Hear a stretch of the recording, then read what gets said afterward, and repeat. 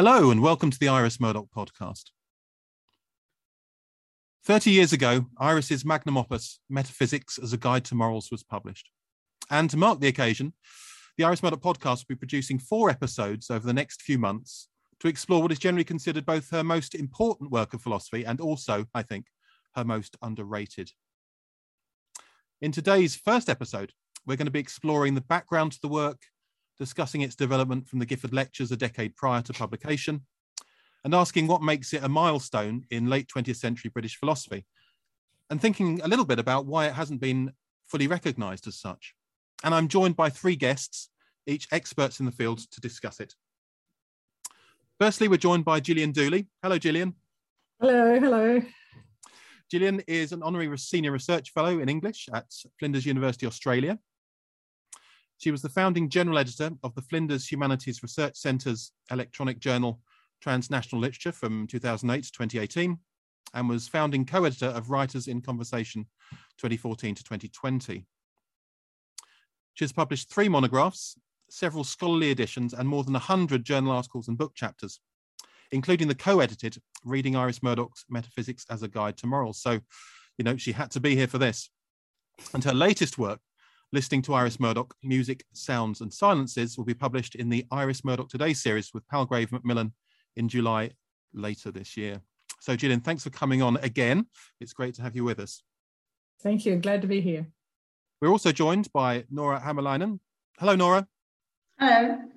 Nora is a senior research fellow at the Centre for Ethics as Study in Human Value at the University of Pardubice in the Czech Republic. And as well as being the author of Literature and Moral Theory and Descriptive Ethics, What Does Moral Philosophy Know About Morality? She's also the co-editor of Reading Metaphysics as a Guide to Morals with Gillian. So again, really important that Nora's here, and I'm so grateful that she can be with us. And she's currently working on 2 interrelated projects. Firstly, completing a monograph called The Making of the Good Person, Moral Philosophy, Self-Help and Technologies of the Self, where she looks at some discussions on self-transformation and self-development in philosophy and popular culture. And she's also working on a long-term project on moral change, specifically the change and renegotiation of moral frameworks and axioms. And finally, I'm joined by the Deputy Director of the Iris Murdoch Research Centre and a regular on the podcast, Frances White. Hello, Frances. Hello. We all know Frances. She's been on several times before, and it's always a delight to have her with us. And as you may well know, she's published widely on Murdoch, including the biography Becoming Iris Murdoch in 2014. She's also the co-editor of the Iris Murdoch Today series with Palgrave, the editor of the Iris Murdoch Review. And one of her current projects is editing Iris Murdoch and the Literary Imagination, which will be out later this year. Welcome to you all. Frances, I think it may be best to start with you. Obviously, all 3 of you wrote some wonderful work for the Reading Iris Murdoch's Metaphysics, a Guide to Morals, which came out, I think, in 2019. I think it was 2019, just in time for the centenary. And Frances, you wrote a wonderful first essay in that collection on the background to the work and to the Gifford Lectures and the production of MGM. Could you tell us a little bit about that? Certainly, Miles. This amazing book, which is the biggest of all Murdoch's philosophical works in terms of just size, although maybe not in terms of ideas, that's a separate matter, actually sprang from the Gifford Lectures, which are given in Edinburgh in Scotland by a different person who's invited each year, and hardly ever a woman. In 1972, Hannah Arendt was invited to give them, and Murdoch was actually the second woman ever invited to give them. And previous people who'd given them included Gabrielle Marceau, who she read in French, Donald McKinnon, her tutor, who she looked up to very greatly. So I would have expected that she would have been very thrilled and very excited by this invitation and this prospect of this prestigious lectureship. Far from it. On the 25th of June, 1978, she writes in her journal, just asked to give Gifford Lectures, rain. And that's it. That's all you get. No enthusiasm. And then throughout the journals, well, really throughout the journals, what you get is that seeing her thinking about what she's going to put into them. So in her journals, if she's got an idea for a novel, you get a little N in the left-hand margin. If it's for a play, you get a little PL, a poem, you get a PO, and you start to find this symbol G. And that's where she's thinking about things she wants to put into her Gifford lectures, because her journals are kind of working notebooks. She does record things that happen during the day in nature and friends and things, but also her thoughts and her reading. So that's interesting to see this little G crop up and see what she's thinking of including. But in the letters to friends, you get more and more of, oh no, I'm writing these awful lectures and they're no good, I don't want to go. And then when she was supposed to give them, John Bailey actually broke his ankle and she wouldn't leave him. So it got postponed another 6 months until the autumn of that year in 82. And she went off to Scotland, very disconsolate, longing for it to be over, complaining to all and sundry. And they didn't go down very well at all. I think it would be fair to say that she wasn't a good lecturer at all. She gave the Reminders lectures in Oxford as well, which became The Fire and the Sun. And that is an excellent book, but apparently they were not good lectures. I don't think she had the capacity for holding an audience in an hour-long section like that. And her thoughts are so diffuse, as we'll come on to see, that it's difficult to see how a solid lecture would actually have a shape that would make immediate sense to an audience that wasn't expecting it to be like this. So maybe she was right to have some doubts, but anyway, she didn't relish the experience. And then the Gifford lecture material took over really a lot of her time for the next 10 years as she wrote up the material in a different way to make Metaphysics as a Guide to Morals to be published. And it's interesting to see how she changes her audience. The audience she was expecting for the actual lectures themselves was academic, was philosophical, theological, and she approached it at one level. For the book, she wants to engage the general reader. She wants to engage people who don't have a background in philosophy or theology, but intelligent people, obviously, and reading people and thinking people. But just people without any expertise who are thinking about what it's like to be alive, what we make of this life, what we make of morality, what we make of ethics, what we make of art, of politics, of everything. And she does this by changing the tone. And in the book itself, the tone is very confiding. There is a lot of we and us. And she aligns herself alongside the reader so that we're with her in this. Very different from the lectures. And she also changes the endings. She made 2 drafts of the lectures and the endings were very different to each. But then when she published the book, she chose in this strange and enigmatic way to end it with Psalm 139, quite different from either of the other endings. So there were many, many changes. And it's fascinating to see the drafts of the lectures in the archive. It's the closest I've ever been to watching somebody thinking.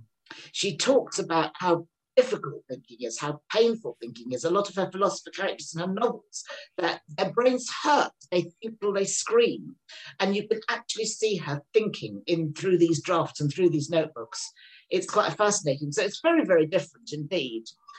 But one thing I will say, which is to do with the essays I wrote for this particular book about metaphysics as a guide to morals, I don't know whether she was conscious of this. She may not have been. There is what I've called a subliminal lexicon. Lexicon just being a choice of words, a word list. And subliminal just being under the surface of the consciousness. Now, whether it was under the surface of her consciousness, I'm not sure.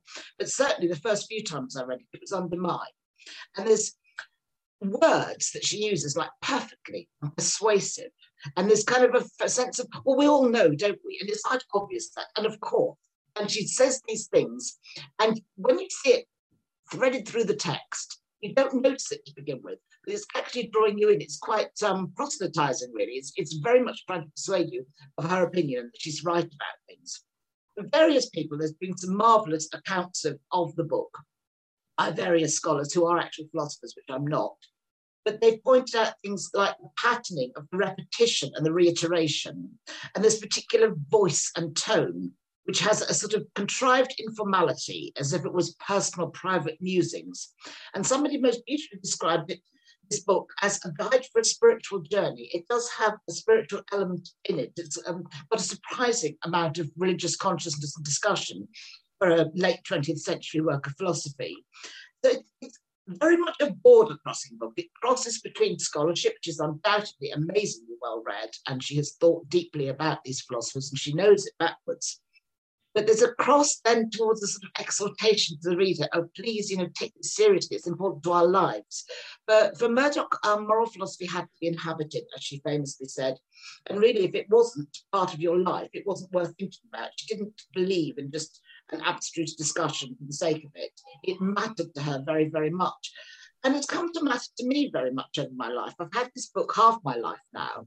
And I'm not a philosopher, I'd say that at the outset at all. So it's a great mystery to me, this book. And I keep reading it and going back to it, having another little nibble.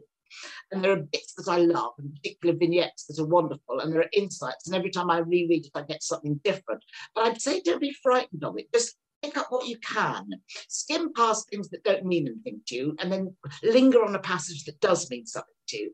There was a particular passage that came to mean a lot to me, which I'll talk about perhaps later, when I started writing my own PhD thesis on remorse, because I found it here as well as in the novels, which fascinated me. So it's a book to be come back to over and over again, I think.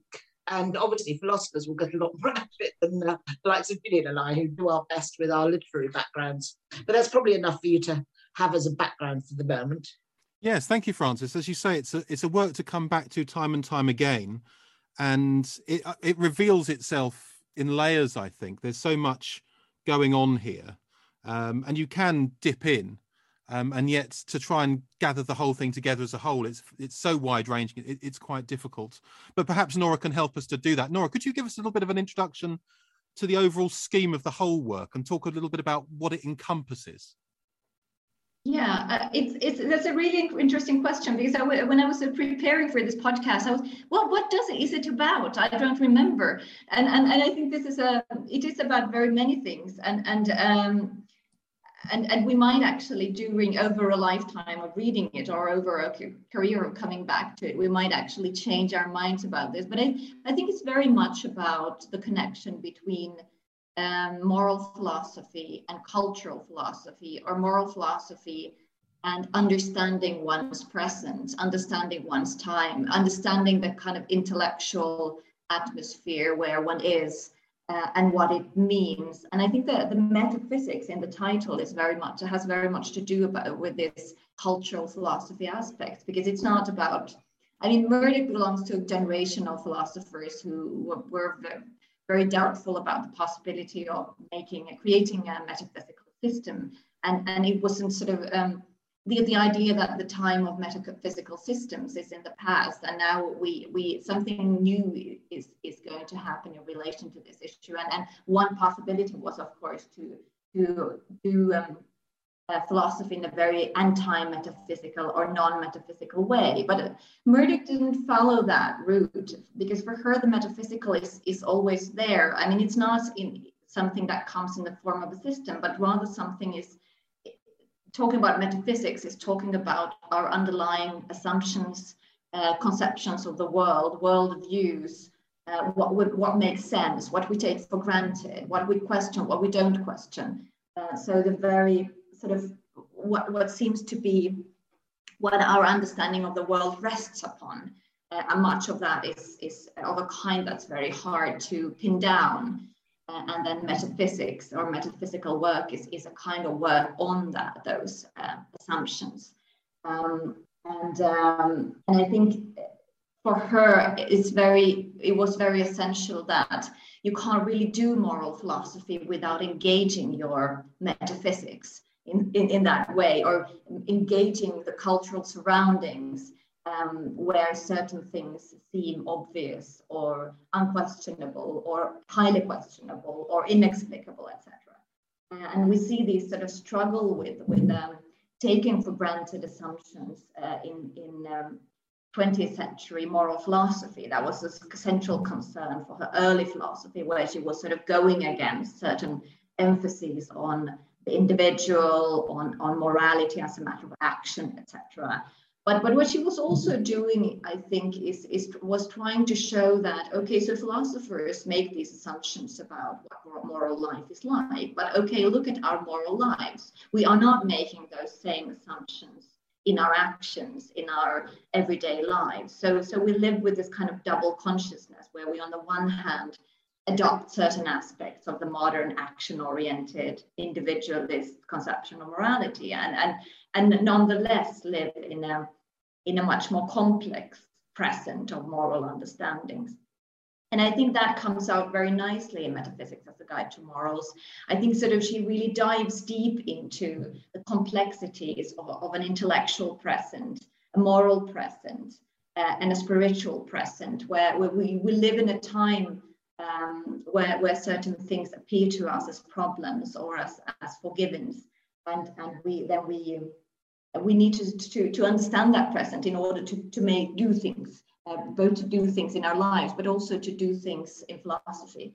And this is of course, like it's a humongous task. It's massive, and there wasn't really much in the regions of philosophy where she was most active in her most active academic years. There wasn't much of an example of how to do this kind of work. So it's I think she was also rather expansive writer in a way. So you get this mass of considerations about the times and the place of morality in them. And of course, one of the big questions for anyone thinking about, like in this cultural respect, thinking about these things in the 20th century, late 20th century, is a question of religion. Because unlike, in contrast to many of her contemporary moral philosophers, she didn't think that we can just place the question of religion outside moral philosophy. She thought that the question of religion, the question of spirituality, the question of the changes we have experienced culturally in these respects over centuries, but especially in the past century, are not something that we can disregard when thinking about morality. So that is something to be taken into account. And she also finds in our sort of religious heritage a lot of value, a kind of a resource for both thinking about relations between people, thinking about personhood, and thinking about the strivings of moral life. But there was also, of course, this problem, because she shared with many of her contemporaries this idea that we are moving towards a secular age, that we are moving towards an age where religion will definitely not be part of the taken for granted background, where it will not be part of our sort of given metaphysics. And that was a problem for her. We would see in Metaphysics as a Guide to Morals a kind of rescue operation, an attempt to bring back to a secular or more or less secular or increasingly secular context aspects of what was good or useful or nourishing in the Christian traditions that she feels that we have left behind in a way. Now, this is, of course, something that contemporary scholars would question. Few people believe in this secular modernity. Today, I think it's more common to think about modernity as consisting of plural places, more or less religious, more or less secular. And if we look at a global context, the disappearance of religion hasn't moved the way that Murdoch was thinking about. But this is also, thinking about the present, our current present, with Murdoch's questions in mind, I think is a very, very useful thing to do. So even though the development perhaps wasn't what she expected, I think we are I think she's very helpful in this respect. And then the question of metaphysics. So that much of the metaphysics in Metaphysics as a Guide to Morals is descriptive metaphysics, is an engagement with different philosophers, different people's ways of taking things for granted, of taken for granted background assumptions, etc., and how those are at play in different philosophers' work. But there's also something of a more constructive metaphysical effort, and this we see perhaps throughout her work, that there is and she has a positive relation to this kind of inspirational metaphysical images, and the idea of metaphysics as very pictorial, house of images of, for instance, the Platonic ascendance from the cave, but also other pictures like this, the idea of movement towards the good, striving and ascendance towards the good, are in a way fundamental metaphysical pictures that provide us with something, a kind of energy to our moral lives. So kind of this kind of pictorial metaphysical thinking can be a kind of antidote to the flatness of much modern moral philosophy. This idea of moral life is energized by pictures, images, and strivings, and being a mobile thing on the whole. So these are some themes that I think are sort of central. But as we see, this is quite big things. Mm. And of course, she's also engaging in many more local discussions. Yeah, I think one of the things that always strikes me, Nora, thank you for going through that so clearly, is that she's not just dealing with what we might term the moderns and modern philosophy from the 17th century onwards. She's going right the way back in time and drawing on all sorts of early modern, but also pre-Renaissance thinkers as well. She's really trying to bring together this whole kind of the history of Western thought to produce a kind of a cohesive understanding of where we are at the end of the 20th century and consider the consideration of metaphysics. It's I think because of that, it can be quite off-putting to the general reader trying to handle. Just on the first page, we've got Hume, we've got Kant, we've got questions about classifications and orders of merit, and then we go on to thinking about no mentions of Aquinas in there, Plato, and so on. Do you think, I guess it's a follow-up question to you, do you think that is perhaps one of the great benefits of the work, but also something that maybe holds it back for readers, that there are just so many personalities involved in her thinking? I think that makes it more difficult to approach. And I think one sort of a good key to approaching it, I think, could be to take her as I mean, she tries. I suppose she's also trying to be informative. She's trying to sort of offer these philosophers up for us as materials to think with, and they also, of course, they are in a way for her, they are just part of what she knows. So she talks about them.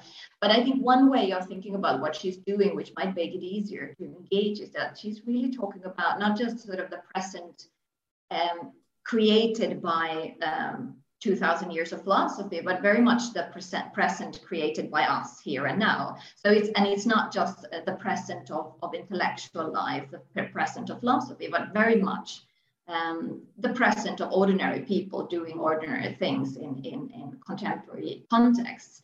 So it's in a way, it's much easier, I think, to engage with her if we think about her as somebody thinking about the place where we live. I think there's a very nice quotation in or a very nice formulation in the Metaphysics as a Guide to Morals, which I think I've quoted actually several times, but I can read it up here.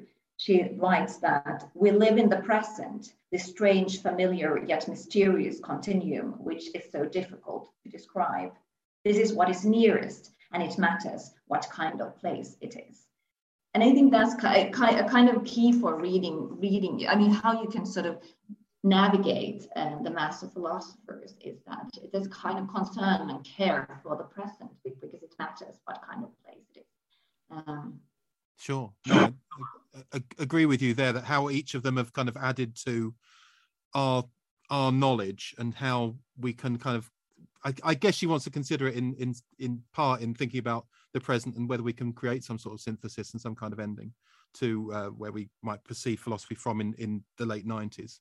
But Gillian, could I come to you now? Because it'd be really handy, I think, for our listeners to think about the structure and the style of the work and how Murdoch kind of puts it together. Obviously, Frances has told us a little bit about the background, but the work itself, could you talk us through that? Yes, well, you know, it's not a sort of shapely work in a way. It's a lot more accumulative, you might say. And I think Frances might have said this at some stage, that you're really seeing her working through these problems and you're working through them with her. It's not that she knows what she thinks and she's writing that down. For her, the writing is part of the thinking. So she's not really. She doesn't have the usual conventions like introductions, conclusions, topic sentences. The sort of things that academic editors are always nagging me about. Where's your topic sentence at the beginning of each paragraph? Iris Murdoch didn't worry about that, and that, they're not completely absent, but they're not at the forefront. It's a sort of calm and undramatic style, although it's very. I find it very engaging actually, but it does take a little while to get used to it and to understand what she's doing and what it is. I think, if you're coming to the book as a work of philosophy, you might be puzzled by it because it doesn't have perhaps that usual structure. Although philosophers write in all sorts of different ways, don't they? They have all sorts of approaches, but I wouldn't say that she's writing for readability in MGM the way that she obviously is with her novels.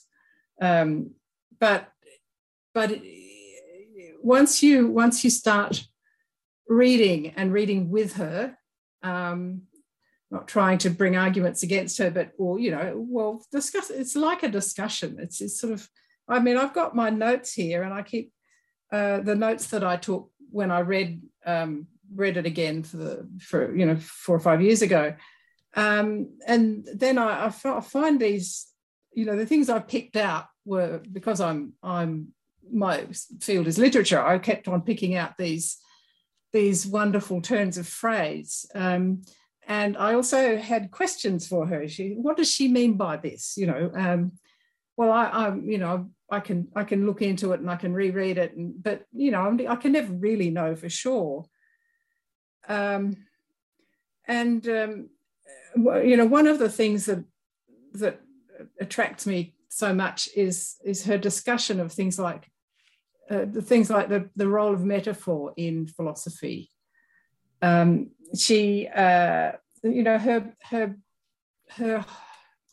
epigraph is from Paul Valéry, the French poet, and it's it's, let me read it.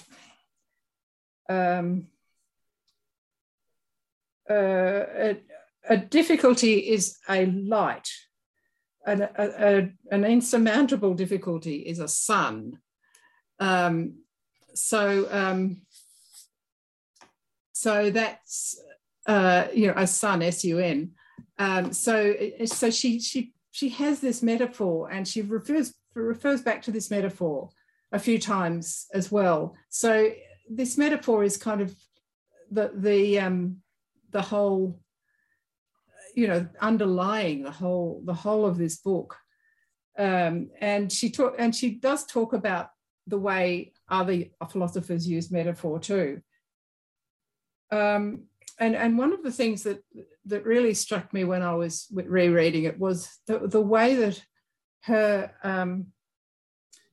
characters, the philosophers in MGM are her characters, and she describes them, in delightful ways. She's this wonderful way she describes Schopenhauer in particular. That my chapter on Schopenhauer in the reading MGM book. She talks about his irresistible empiricist gaiety and how Schopenhauer represents what Wittgenstein shudders from, an insatiable, omnivorous, muddled, cheerful, often casual volubility. And these wonderful, Murdochian strings of adjectives, which we love so much in her novels. They're there, especially when she's talking about particular philosophers. And Wittgenstein is one of them, and Schopenhauer is another one that she seems to really relate to in a kind of almost like a person that she knows. I mean, she did know Wittgenstein, of course. She said to Brian Medlin, she and Brian Medlin, who was Marxist, obviously disagreed about a lot in philosophy and quite enjoyed doing that. And but he found MGM a marvelously exciting book. But she said, he said he would like to read Wittgenstein as poetry, and she said, well, that would annoy him very much. So it's this sort of comradeship with the philosophers that she really relates to that I find really charming. And Plato is, of course, the one of those, the one that is at the basis of all of everything, I think, for her. That's I think well known, but she builds on Plato. Obviously, Plato's not be all and end all. Thanks, Gillian. I'm interested in what you say about this idea of the characterization of philosophers and how we can engage with them on a human level. I was just looking at my own, as you were speaking, a review of the work from 1992 fell out of my own copy, actually, that I hadn't seen in ages. This is a review from the Daily Mail, which is amazing. So I don't think the Daily Mail would review Metaphysics: A Guide to Morals if it came out today, but it's really interesting. And this is Peter Mullen in the Daily Mail in 1992, and he talks about her 24 novels, and he says that this work does the same. This practices what she preaches. She finds moral truth in art. And he goes on to say that this work outshines them all. It is lively, witty, and spellbinding, written by a sleuth on the trail of the meaning of life. I thought that's a beautiful way of putting it. Okay, he just said it all then. Yeah, a place permeated by presence, and that we need, in a word, to have a sense and to look at life's holiness. And I think that's a fascinating thing to consider, that this is perhaps her most deeply engaged work with religion as well. And of course, as we know, we're not talking about them today, but the novels do become more deeply and more rigorously engaged with not just what we might call monotheistic religion, but pantheism as well. So there are some really interesting connections, I think, in the novels in the 80s and 90s with MGM. But one thing I wanted to ask you all, actually, is what you thought about the development of this work from the earlier work. Most obviously, I guess, the Sovereignty of Good collection, but perhaps also the Fire and the Sun as well. Are you seeing direct connections with the ideas? Is she developing them? Is she also considering how she might add on to them in this work, or is it just a much wider canvas that she's painting? It's a really tricky one, because you said it's just a broader canvas, but in a way, I think the broader canvas is the enlargement, because it turns out very differently when you look at. I mean, of course, she has this continuous engagement in a way with the relationship between moral philosophy and moral life, and sort of the dissonance between moral philosophy and moral life, and how moral philosophy is very inadequate in its task, because it doesn't really understand anything about life. Hence, it doesn't understand very much about moral life either. But then there is this attempt at doing like cultural philosophy, or engaging cultural issues or like contemporary topics from the very early writings on. I mean, you see her engage. I think her engagement with existentialism is a theme of this kind. It's clear that there she sees that these are philosophers and novelists, so in a way very similar to what she becoming. They are engaged with topics that seem very important in the post-war era. They seem to be sort of doing something really vital. And she's sort of very sort of warmly engaged with them, and then she becomes more wary because she sees strong similarities between the sort of action-oriented individualist perspectives, very familiar to her from her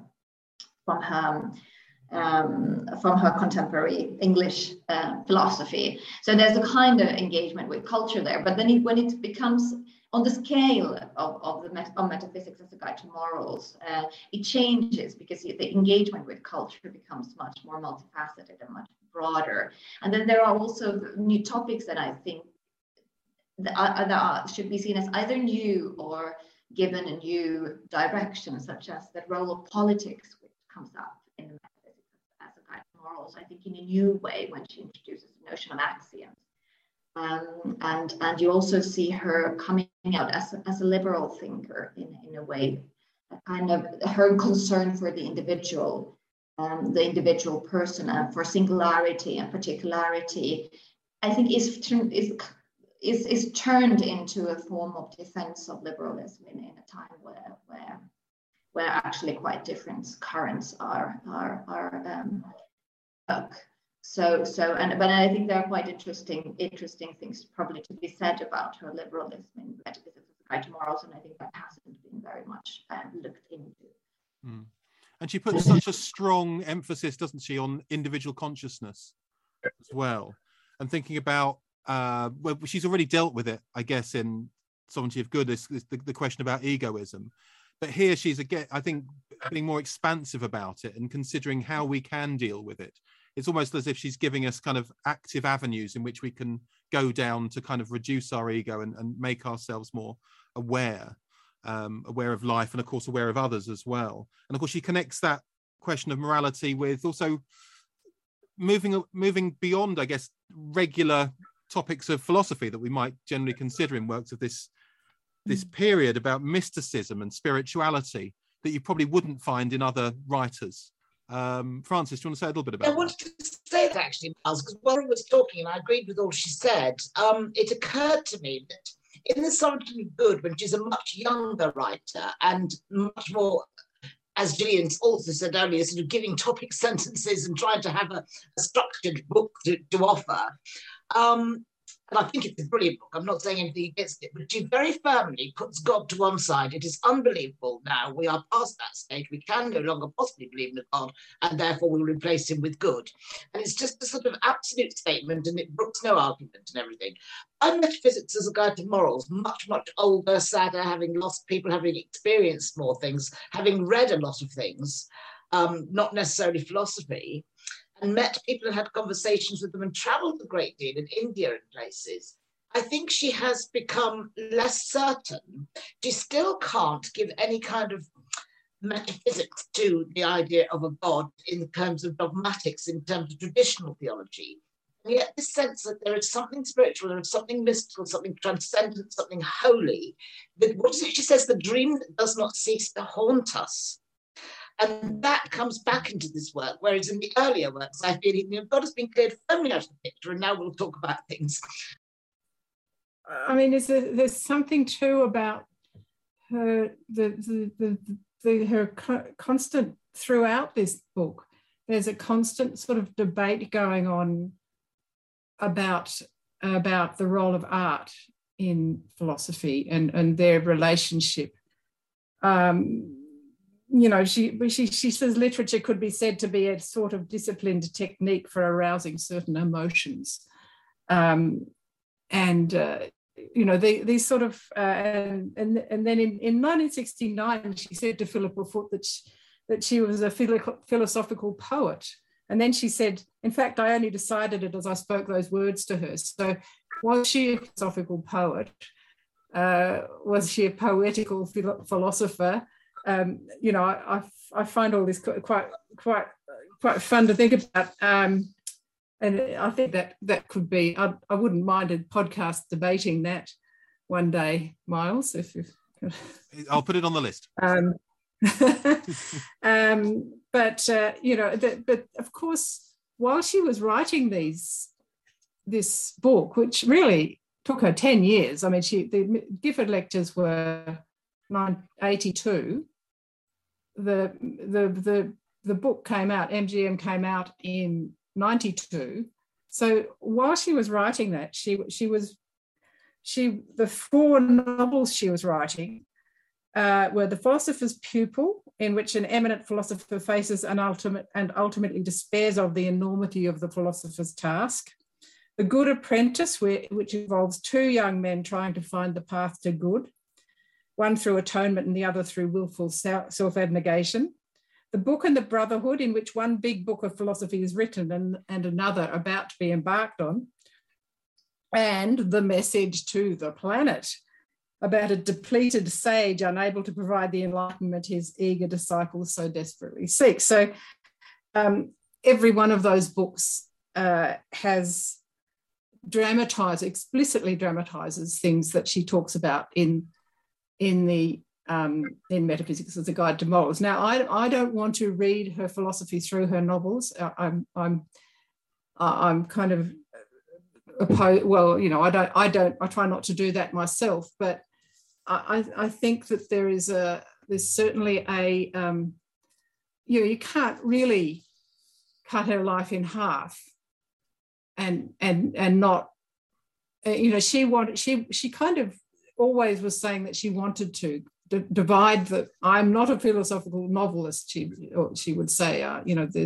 There's not philosophy in my, well, if there is philosophy in my novels, well, you should just treat it like any other subject. But it's I don't think we can take her on trust in that case.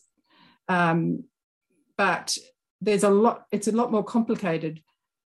You can't just say, oh, well, she in The Good Apprentice, such and such happens, and this character is a good character, so therefore that's what she thought. Her characterizations and her narrative is just too subtle to draw out content, sort of distill content from simply.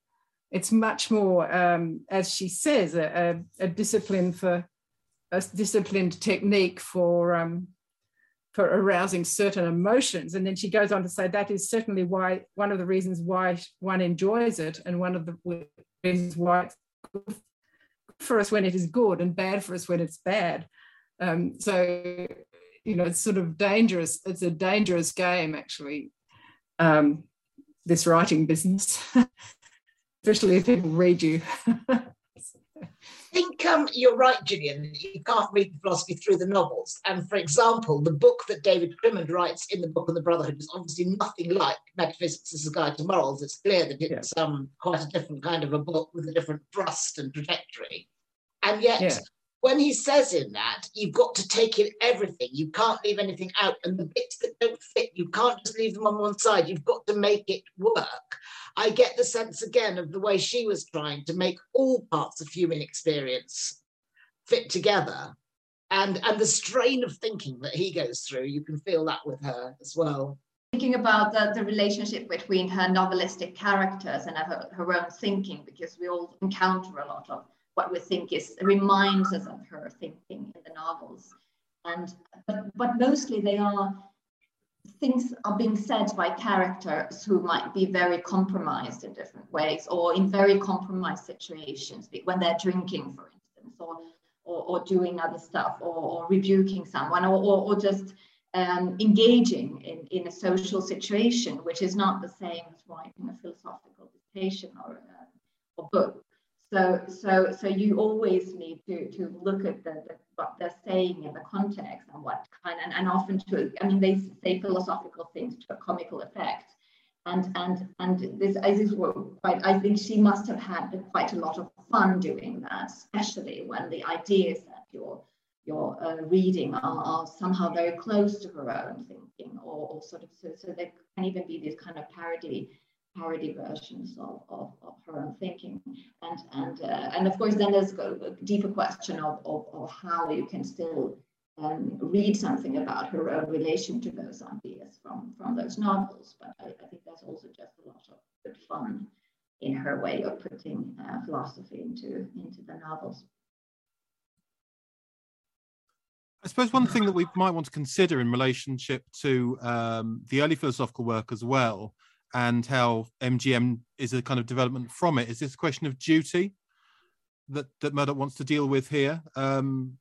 Obviously, in Sovereignty of Good, we've got the question of attention, and as Francis was pointing out, we're kind of putting questions of theology to one side, but here we're bringing back ideas of questions of theology into a much stronger position, I think.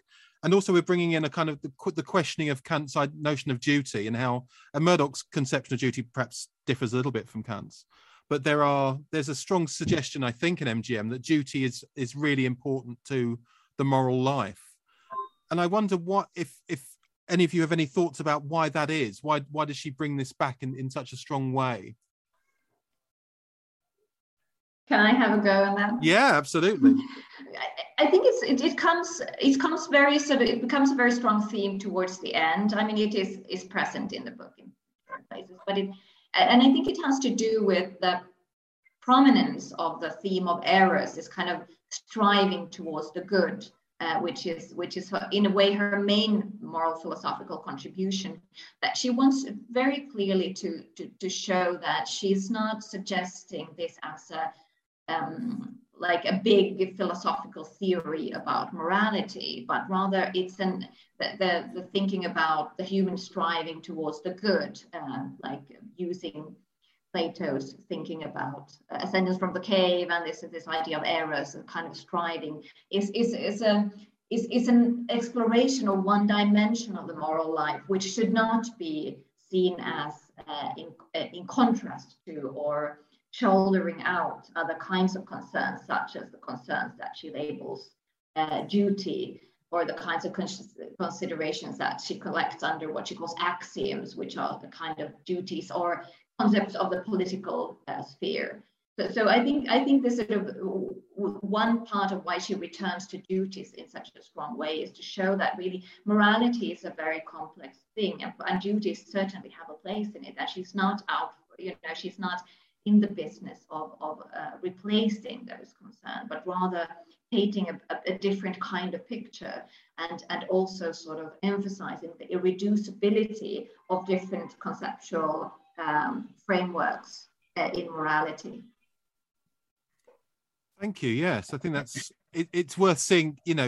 Although we've talked about how the work is quite disparate in certain regards, there are kind of threads that run all the way through, which makes it a fascinating work. And as you're saying, when we end up with chapter 17 on axioms, duties, and eros, and how we kind of consider all those in tandem and hold them together in our minds, is a fascinating one. And then, of course, we move on to void and consider, the moments of movement into emptiness, which I think is a fascinating way to bring the work almost together, if you like. Now, when this book came out in 1992, clearly it was quite a different work of philosophy than was being published at this point in time. Very much in the considerations of the postmodern, for example, which Murdoch deals with in certain regards here, both with mentions of Derrida and Heidegger as well. How was the book received? What did people make of it? And how should we think about it now? I think probably as we're coming towards the end of the podcast, we ought to think about that. And then it'll obviously in the other episodes to come, we can also consider reception. But I wonder how was it approached in 1992 when it was released? I think when it came out, there was a lot of bafflement, and there are a few people who stand out as having appreciated immediately what Murdoch was doing here. And they were people who'd engaged with her work for a long time and knew her work very well, such as Stephen Mulhall and Maria Antonazio. And they've both written very illuminatingly, not only about what Murdoch is doing in this book, but how she's doing it.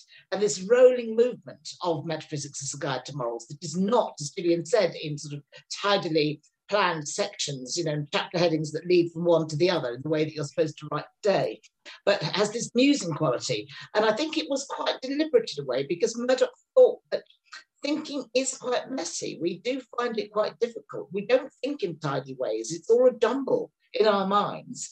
And to tidy it up too much is to falsify the experience altogether. And I think people like Mulhall and Antonaccio saw this and wrote wonderfully about what she was doing. I found them very helpful to my own understanding at the beginning.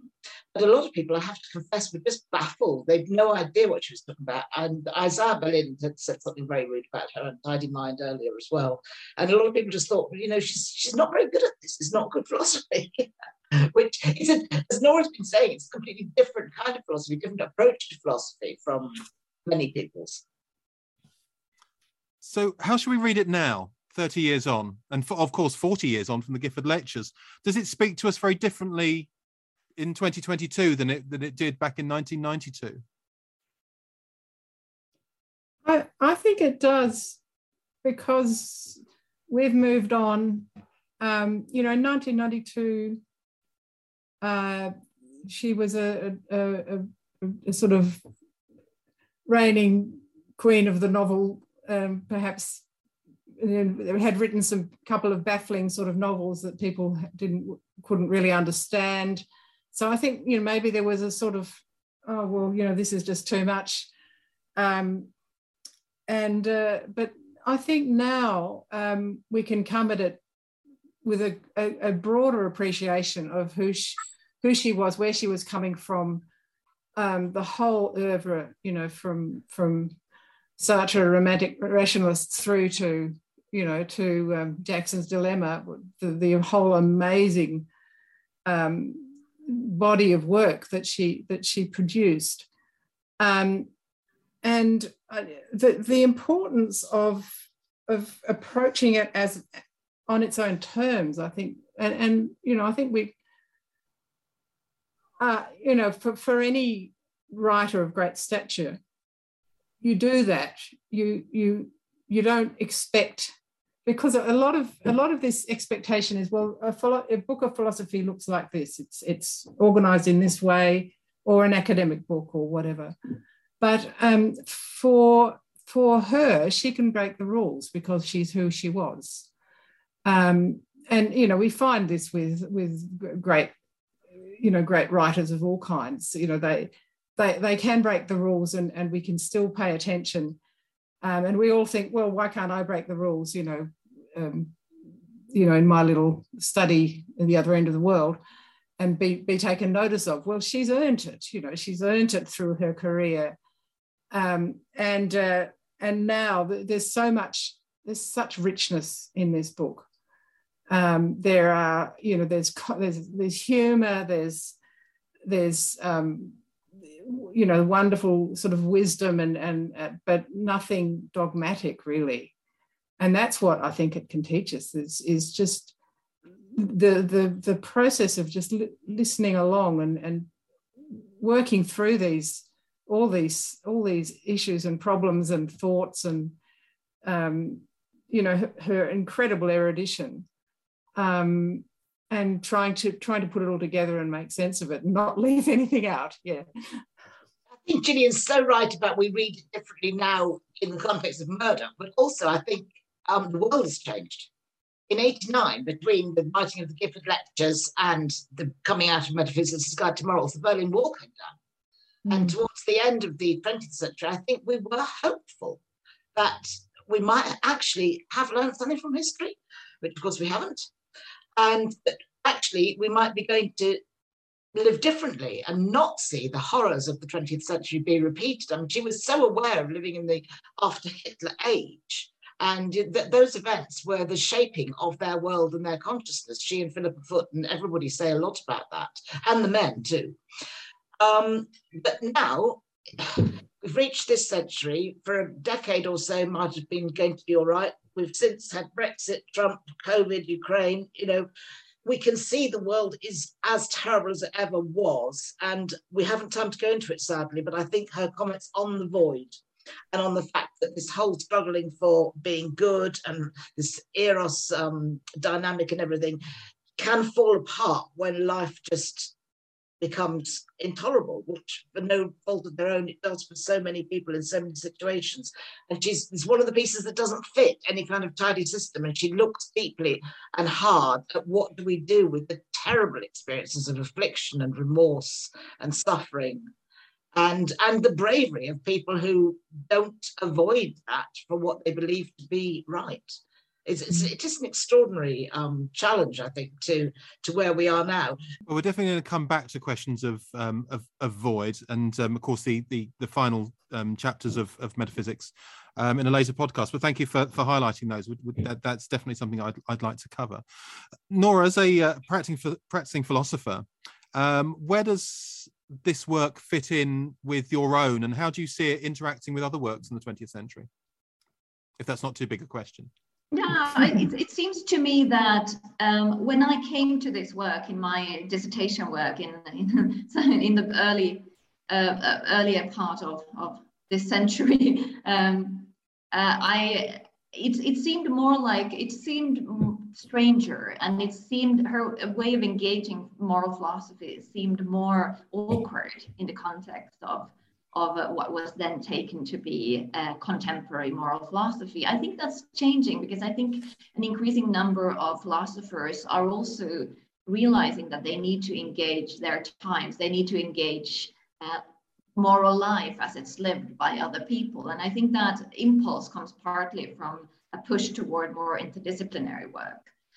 But also, I think from this might be inappropriate to say, but I think there's also a more like a feminine touch to her. I mean, this is this kind of the fact that there are more women engaging philosophy in that way, and making this sort of strong connection between moral life as they see it, moral experiences they encounter, and bringing it into moral philosophy. This is of course speculative, and it might be inappropriate, but I think there's a kind of gender aspect to that as well. And I think for philosophers who look at philosophy in that way, it's very easy to see a kindred spirit in Murdoch, even if they end up now writing more normal research papers or books. The emphasis on the moral life and its complexities is feels like something very, very, very fresh for the present.